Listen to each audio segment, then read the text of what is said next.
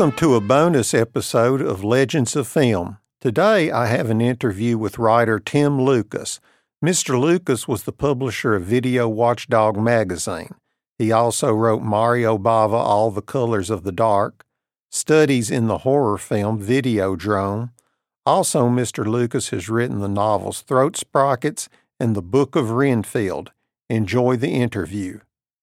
First, I must tell you how much I miss receiving that manila envelope in the mail every month with the latest issue of Video Watchdog.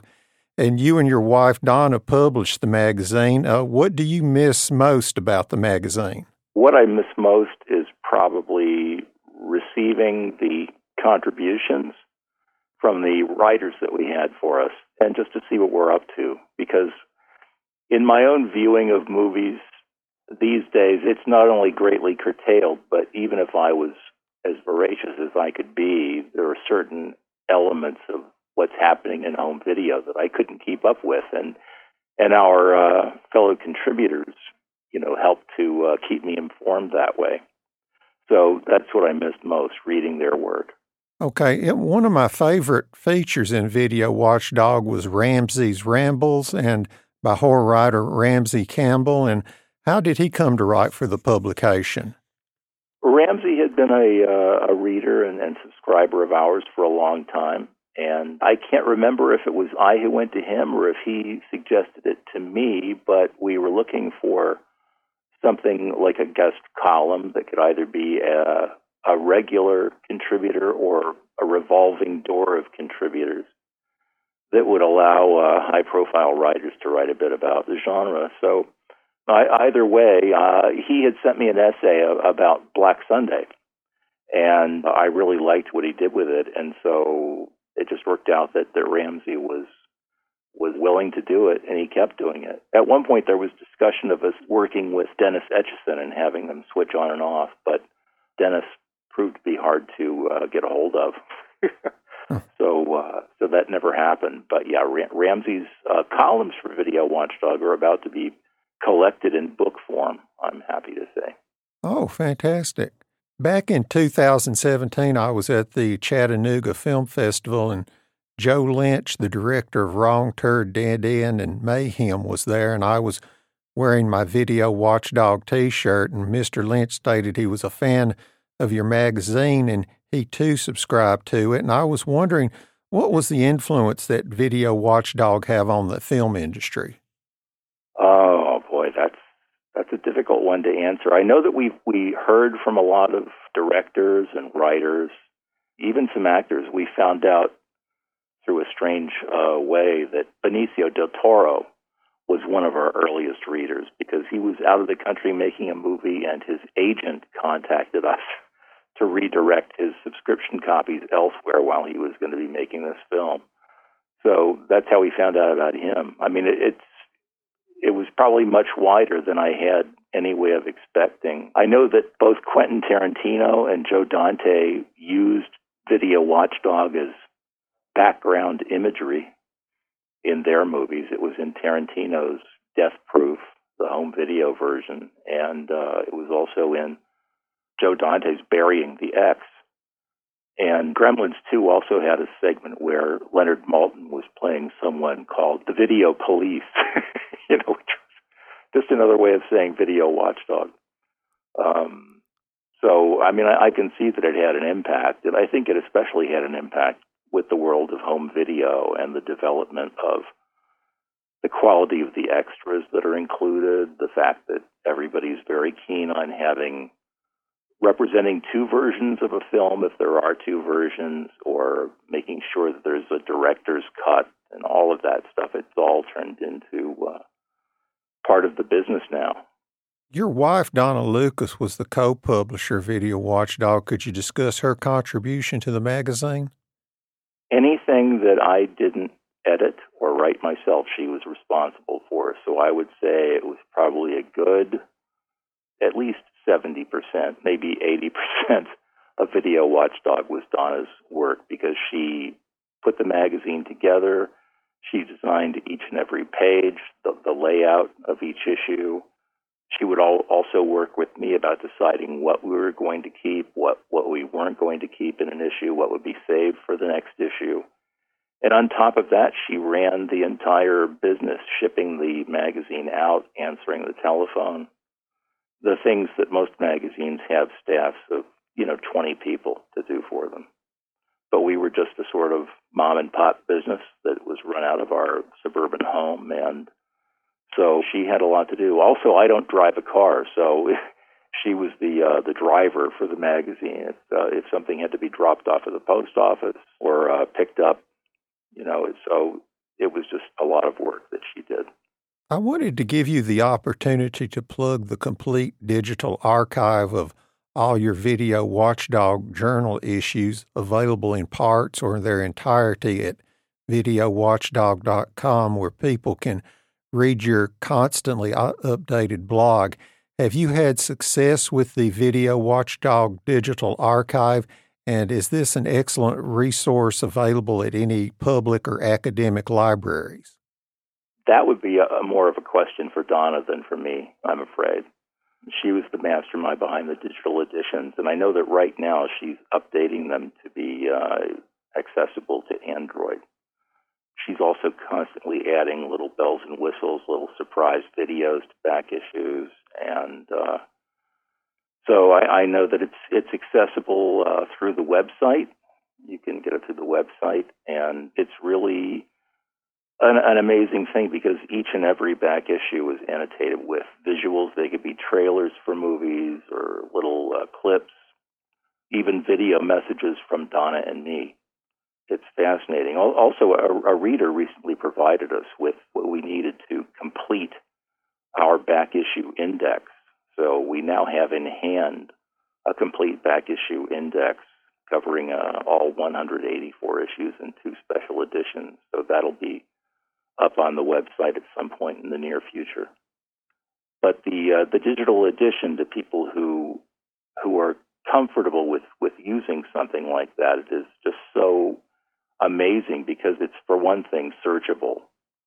So if you could just type a title of a film or the name of a filmmaker, an actor, whatever it is that you're interested in, and it'll bring up a whole list of almost 30 years of research that was done in this field. So I think it's a valuable resource, and it's one that I use a lot myself.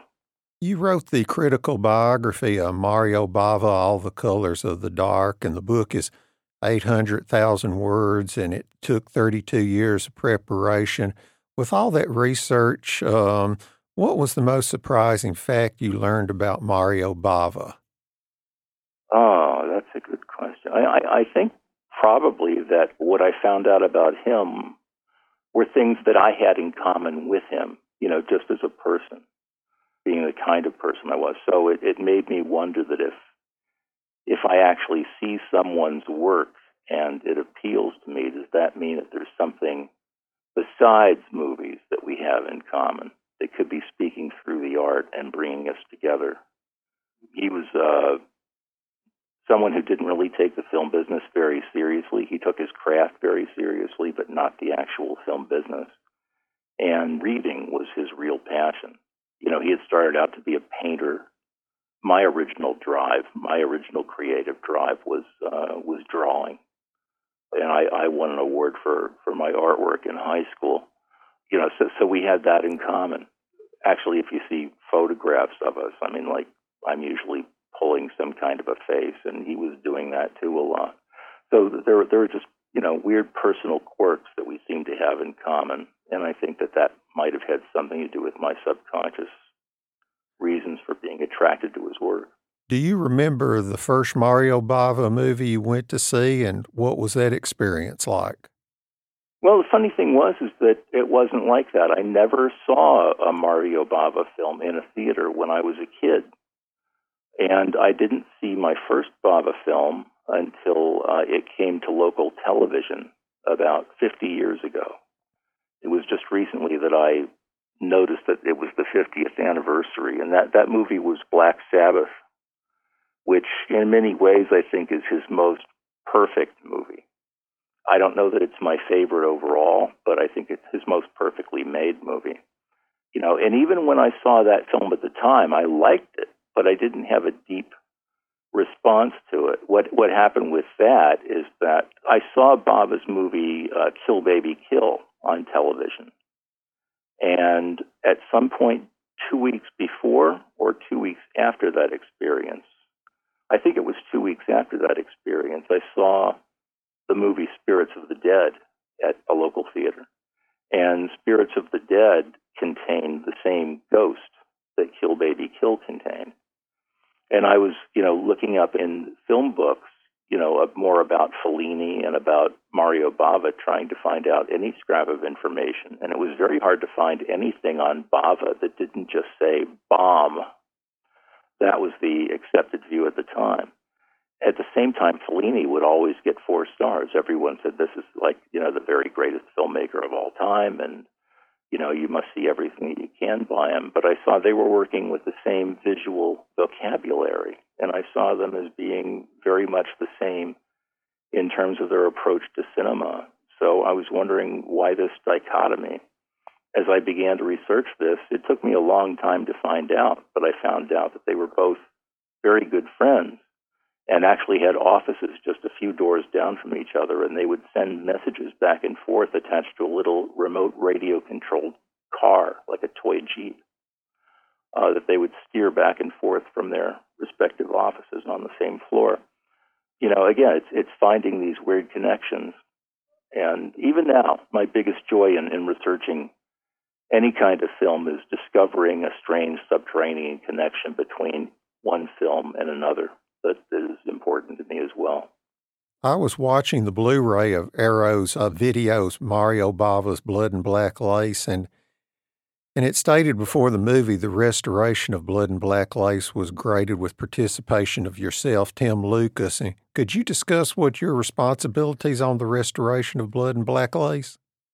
Well, one of the things was they had a sort of open-framed master, and I helped them to arrive at a decision on whether to present it at a 1.66 to 1 aspect ratio or a 1.78 to 1 ratio.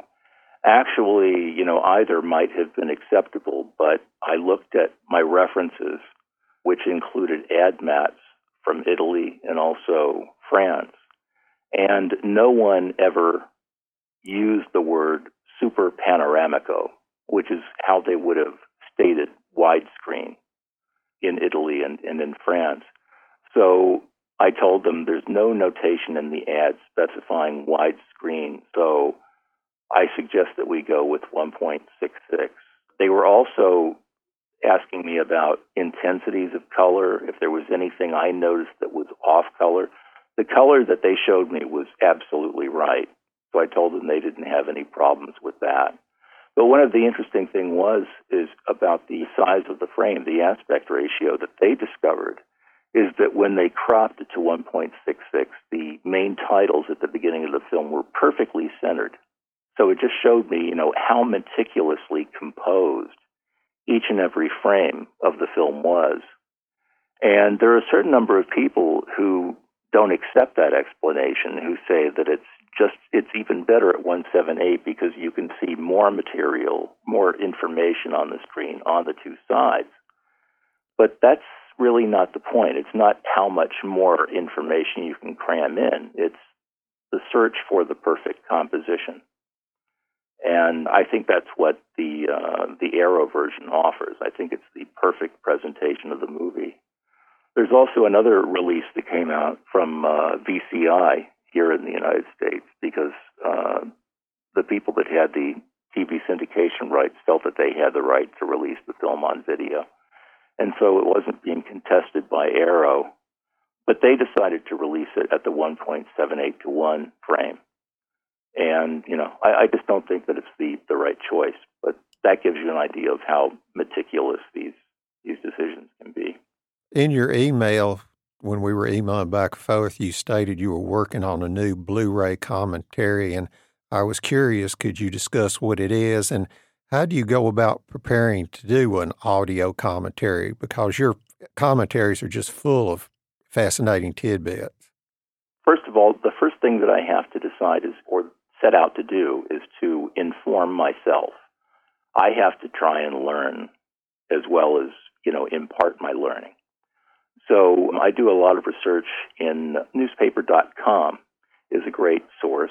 I also have a whole wall or two of reference books here at home. But the newspapers.com has turned out to be quite valuable. And there are other websites, of course, like the IMDb, that give me a sense of, like an actor or, even the cinematographer, editor, wardrobe designer. Everything gives me information about their background, and I can often see much more than I knew before about what qualified them to get the job on the particular movie that I'm writing about. And then I have to go through and look at each scene in the movie and decide what I'm going to discuss under that particular scene. So it's kind of like writing the musical score for a movie, hitting all the right notes and spacing it out and timing it so that I don't overrun the scene that I'm supposed to be talking about. So I've been doing this now for 21 years. And the first one I did was Black Sunday back in 1999. And the one that I just finished is another movie Mario Bava worked on called The Wonders of Aladdin. It was an MGM fantasy that was shot in Italy and also North Africa in 1961, starring Donald O'Connor. It was his last starring role vehicle, and it's a comedy. It's a very beautiful movie, especially now that it's been restored to its original widescreen proportions. This is much wider than just the size for regular widescreen television. This is 2.35 to 1. And the colors are much more intense and delirious than anything we've seen in the earlier home video release of this movie. So I think people will be delighted by it. And the one that I'm working on right now is Clint Eastwood's directorial debut, Play Misty for Me. Okay, yeah. All right, great. For those not in the know, could you discuss The Man with the Kaleidoscope Eyes and what's the latest on this project? Will it ever be filmed? I have no idea, but I've got kind of tired of waiting for it to happen, and I thought one way that I might be able to help create additional interest in it is to create something else.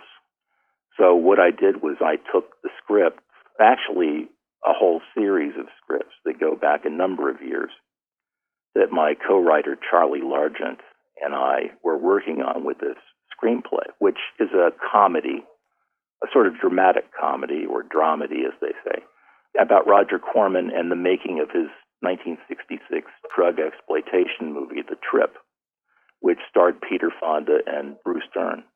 And all these people are characters in the story, including the screenwriter of The Trip, who was a young Jack Nicholson. So what I decided to do was to turn those scripts and distill them into a novel. And I found a publisher for the novel, which is Electric Dream House in the UK, and they're going to publish it in a special edition that'll be coming out early next year in hardcover.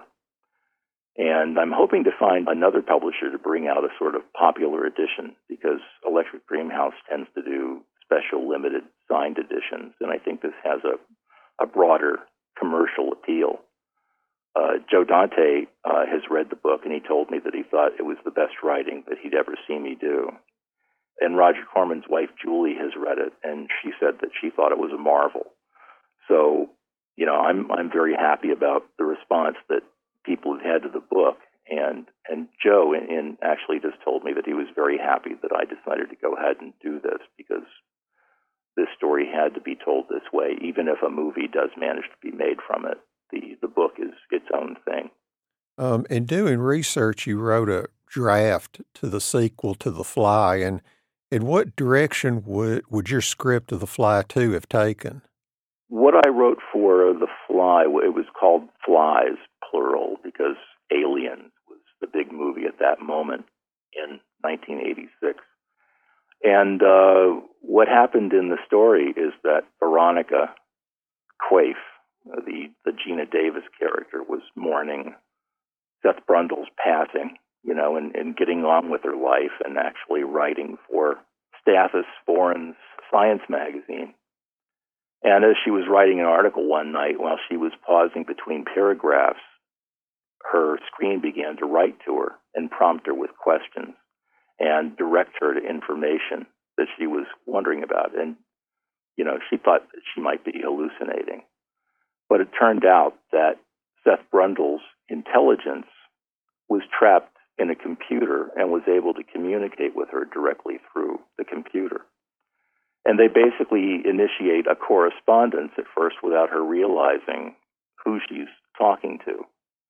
And then it finally comes out. She realizes that Seth is in the computer, and he explains to her that when he was transmitting himself or teleporting himself from one pod to another, his biological information got fed into the computer system and was stayed there for recreation in the second pod. Basically, all of his information had to be kept in the computer in order to be transmitted. So actually what the company that he was working for has done is they've kept his essential self imprisoned inside the computer and working for them. It's a kind of analogy to how Bela Lugosi in White Zombie used the zombies as cheap labor for his business. So what they conspired to do together is to infiltrate the company, access the main computer, and free him. And the reason I did that was because Jeff Goldblum apparently was not too sure if he wanted to appear in the movie, but it was conceived primarily as a vehicle for Gina Davis. So it was mostly about her, and then there was a scene where Jeff Goldblum could appear at the end of the movie, after a very gory attempt to pierce the security around the building that was holding him hostage. I haven't gone back and looked at this material in a long time, basically since I wrote it. And I was talking to Emma Westwood, who wrote a book about The Fly, and I was explaining this to her, and she said, this was 1986. And I said, yes. And she said, do you realize you invented email? Because that's essentially what's happening. Veronica and Seth, as he's trapped in the computer, are having an email correspondence, and that's what I would have put on the screen had the story been done. But I remember that Stuart Kornfeld, who recently passed away, he was the producer of The Fly, and he didn't think that my treatment was cinematic enough. And David Cronenberg read it, and he disagreed, and he said that this is actually the direction that he would prefer that he took. But then, as it turned out, Mick Garris became involved, and Mick Garris had a close connection with Steven Spielberg at the time. So he was like the guy with the inside track. He was someone that they wanted to foster a relationship with, and they went with his proposal. So my idea was never made, but I do have the treatment, and I assume that 20th Century Fox has it somewhere in their files as well. What do you think is the greatest exploitation movie ever made, and why? The greatest exploitation movie ever made?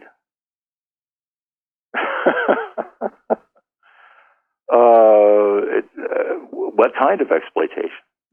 Well, the drive-in type. Any kind of exploitation? Yeah, I mean,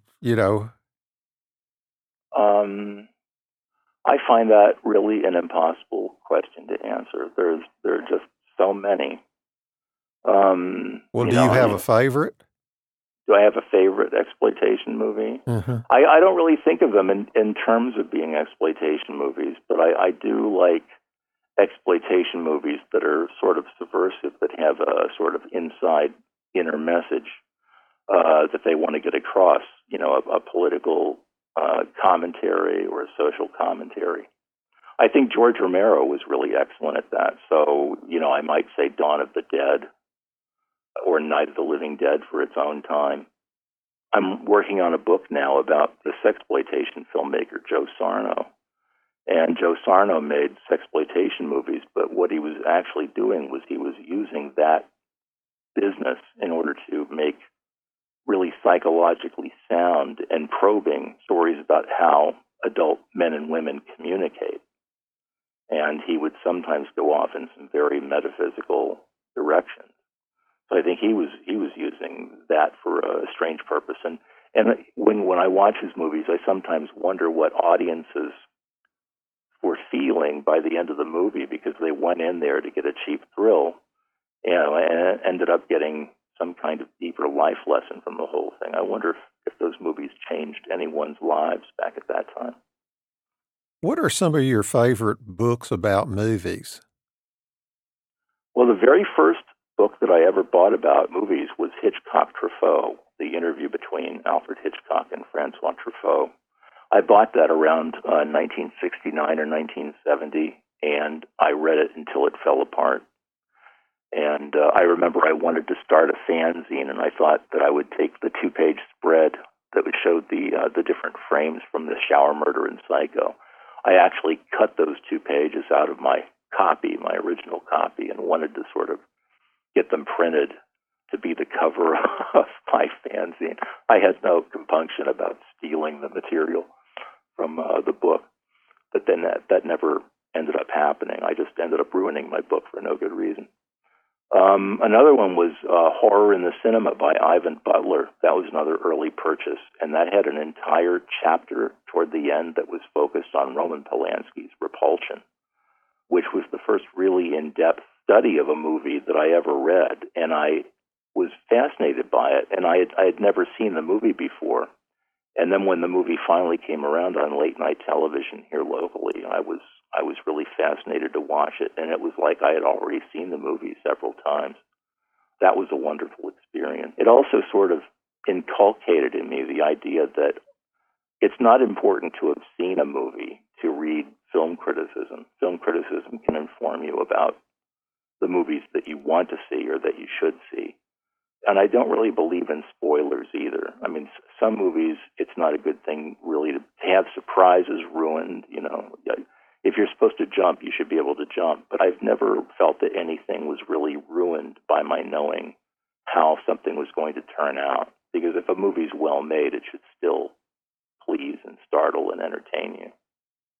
But my favorite of all is still the Phil Hardy edited book, The Encyclopedia of Horror Movies, which I got in the mid-'80s. And it was just sort of capsule reviews of everything that had come out. And it was updated again in the early 2000s. So it ended with Twin Peaks Fire Walk with Me. But that was, you know, it's short-form criticism, but it's still detailed and intelligent. And it helped me to discover a wealth of movies I would have never known about otherwise. And I know that it also had a lot to do with making Video Watchdog happen. It inspired me because that movie got myself and a lot of friends into trading tapes, you know, even with people from other countries. So when we started reading about the films that were covered in that book, like the Jose Mojica Marin films and the Jess Franco films, we would start looking for them, and sometimes those searches took us off to other countries and other friendships, and it shrank the size of the world a great deal, ultimately. And there's a lot of great stuff being done now, but it's very focused, very concentrated on individual directors. It doesn't really seem like there's much in a more broad, general way. Jonathan Rigby's 4 books on English Gothic, American Gothic, Euro Gothic, and Studies in Terror. I mean, those are probably the best books written on the horror, science fiction, fantasy genres in this century. They're just essential overviews of what's been happening. During the pandemic, what have you been watching, or what do you recommend? This can be streaming or Blu-ray. Actually, the pandemic hasn't changed my life too much because, you know, like a lot of writers, I'm basically a shut-in. As I said before, I don't do my own driving, so but actually we've been having groceries delivered and carry-out meals delivered and things like that. So it hasn't really changed my life at all, and it hasn't changed my viewing either. You know, I get sent movies for review, and that tends to be what we watch. Lately, we've been watching Gunsmoke, of all things. The complete series of Gunsmoke recently came out in a large box set, and I was attracted by another friend's enthusiasm for the show and ended up getting addicted to it myself. It's a fascinating and in some way a gothic set of stories. The early half-hour episodes are very much like little concise gothic tragedies in a strange way. They often remind me of Edgar Allan Poe stories. So it's a sort of unexpected pleasure. Also finding all of the great different guest stars that they have turning up in them. All the way from in the earliest episodes, you'll find people that were in a lot of Roger Corman's cheap pre-AIP titles at that time. Then as you go on, you see Bruce Dern and just all kinds of people. Jack Elam, all the great, Western character actors turn up. So it's turning out to be this great discovery of wonderful performances that I never knew about because they happened on television instead of in the movies. Did you by chance see the one with Cloris Leachman that was written by Sam Peckinpah? I believe I did, yes. The one where she kills her husband? Yes, uh-huh. Yes. That just blew me away, and then at the end when it said written by Sam Peckinpah, I thought, wow. There was another one that we saw recently. I forget which title it was, but it was signed by David S. Peckinpah, which was his actual birth name. I don't know why he decided to go with the other name, but it was written by him, and it was a really powerful episode. It may have been The Cabin. It was around the time I saw The Cabin anyway, but The Cabin is another one that he wrote, and it's just incredible. Yeah. Final question. When we were corresponding back and forth to set up the interviews, one of your emails was sent at 2:43 a.m., and I'm just curious, how much time do you spend writing? What's your writing process? My writing process is when I get around to it, basically. I wish I could say that I'm disciplined about it, but I'm not. I don't write every day. I write most days, and some days I end up just corresponding with people rather than doing any creative work, or just conducting business with people that I'm working with in some respect or another. So I don't have a set pattern, but the one thing that has become a set pattern lately is that around midnight, when my wife goes to bed, because she works out of the home, she's a sort of office manager for another magazine now. She has to get up at a certain hour, and so she always turns in at 11:30 or midnight. When that happens, I don't have as much fun watching movies by myself as I used to. So what I do is I turn off the television and go up to the attic and read. And depending on what I'm reading, I will read until 2 or 3 in the morning, and then go to bed, and then wake up around 10 or 11, and get to my computer by noon. And then I usually end by around 7:30 or 8 o'clock. Well, I just wanted to say thank you for doing this interview for me. I really appreciate it. No problem at all, William. Have a good day. Okay, thank you.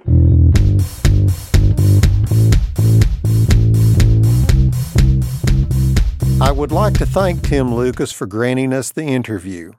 Today's music is from Blood and Black Glace by Carlo Rusticelli.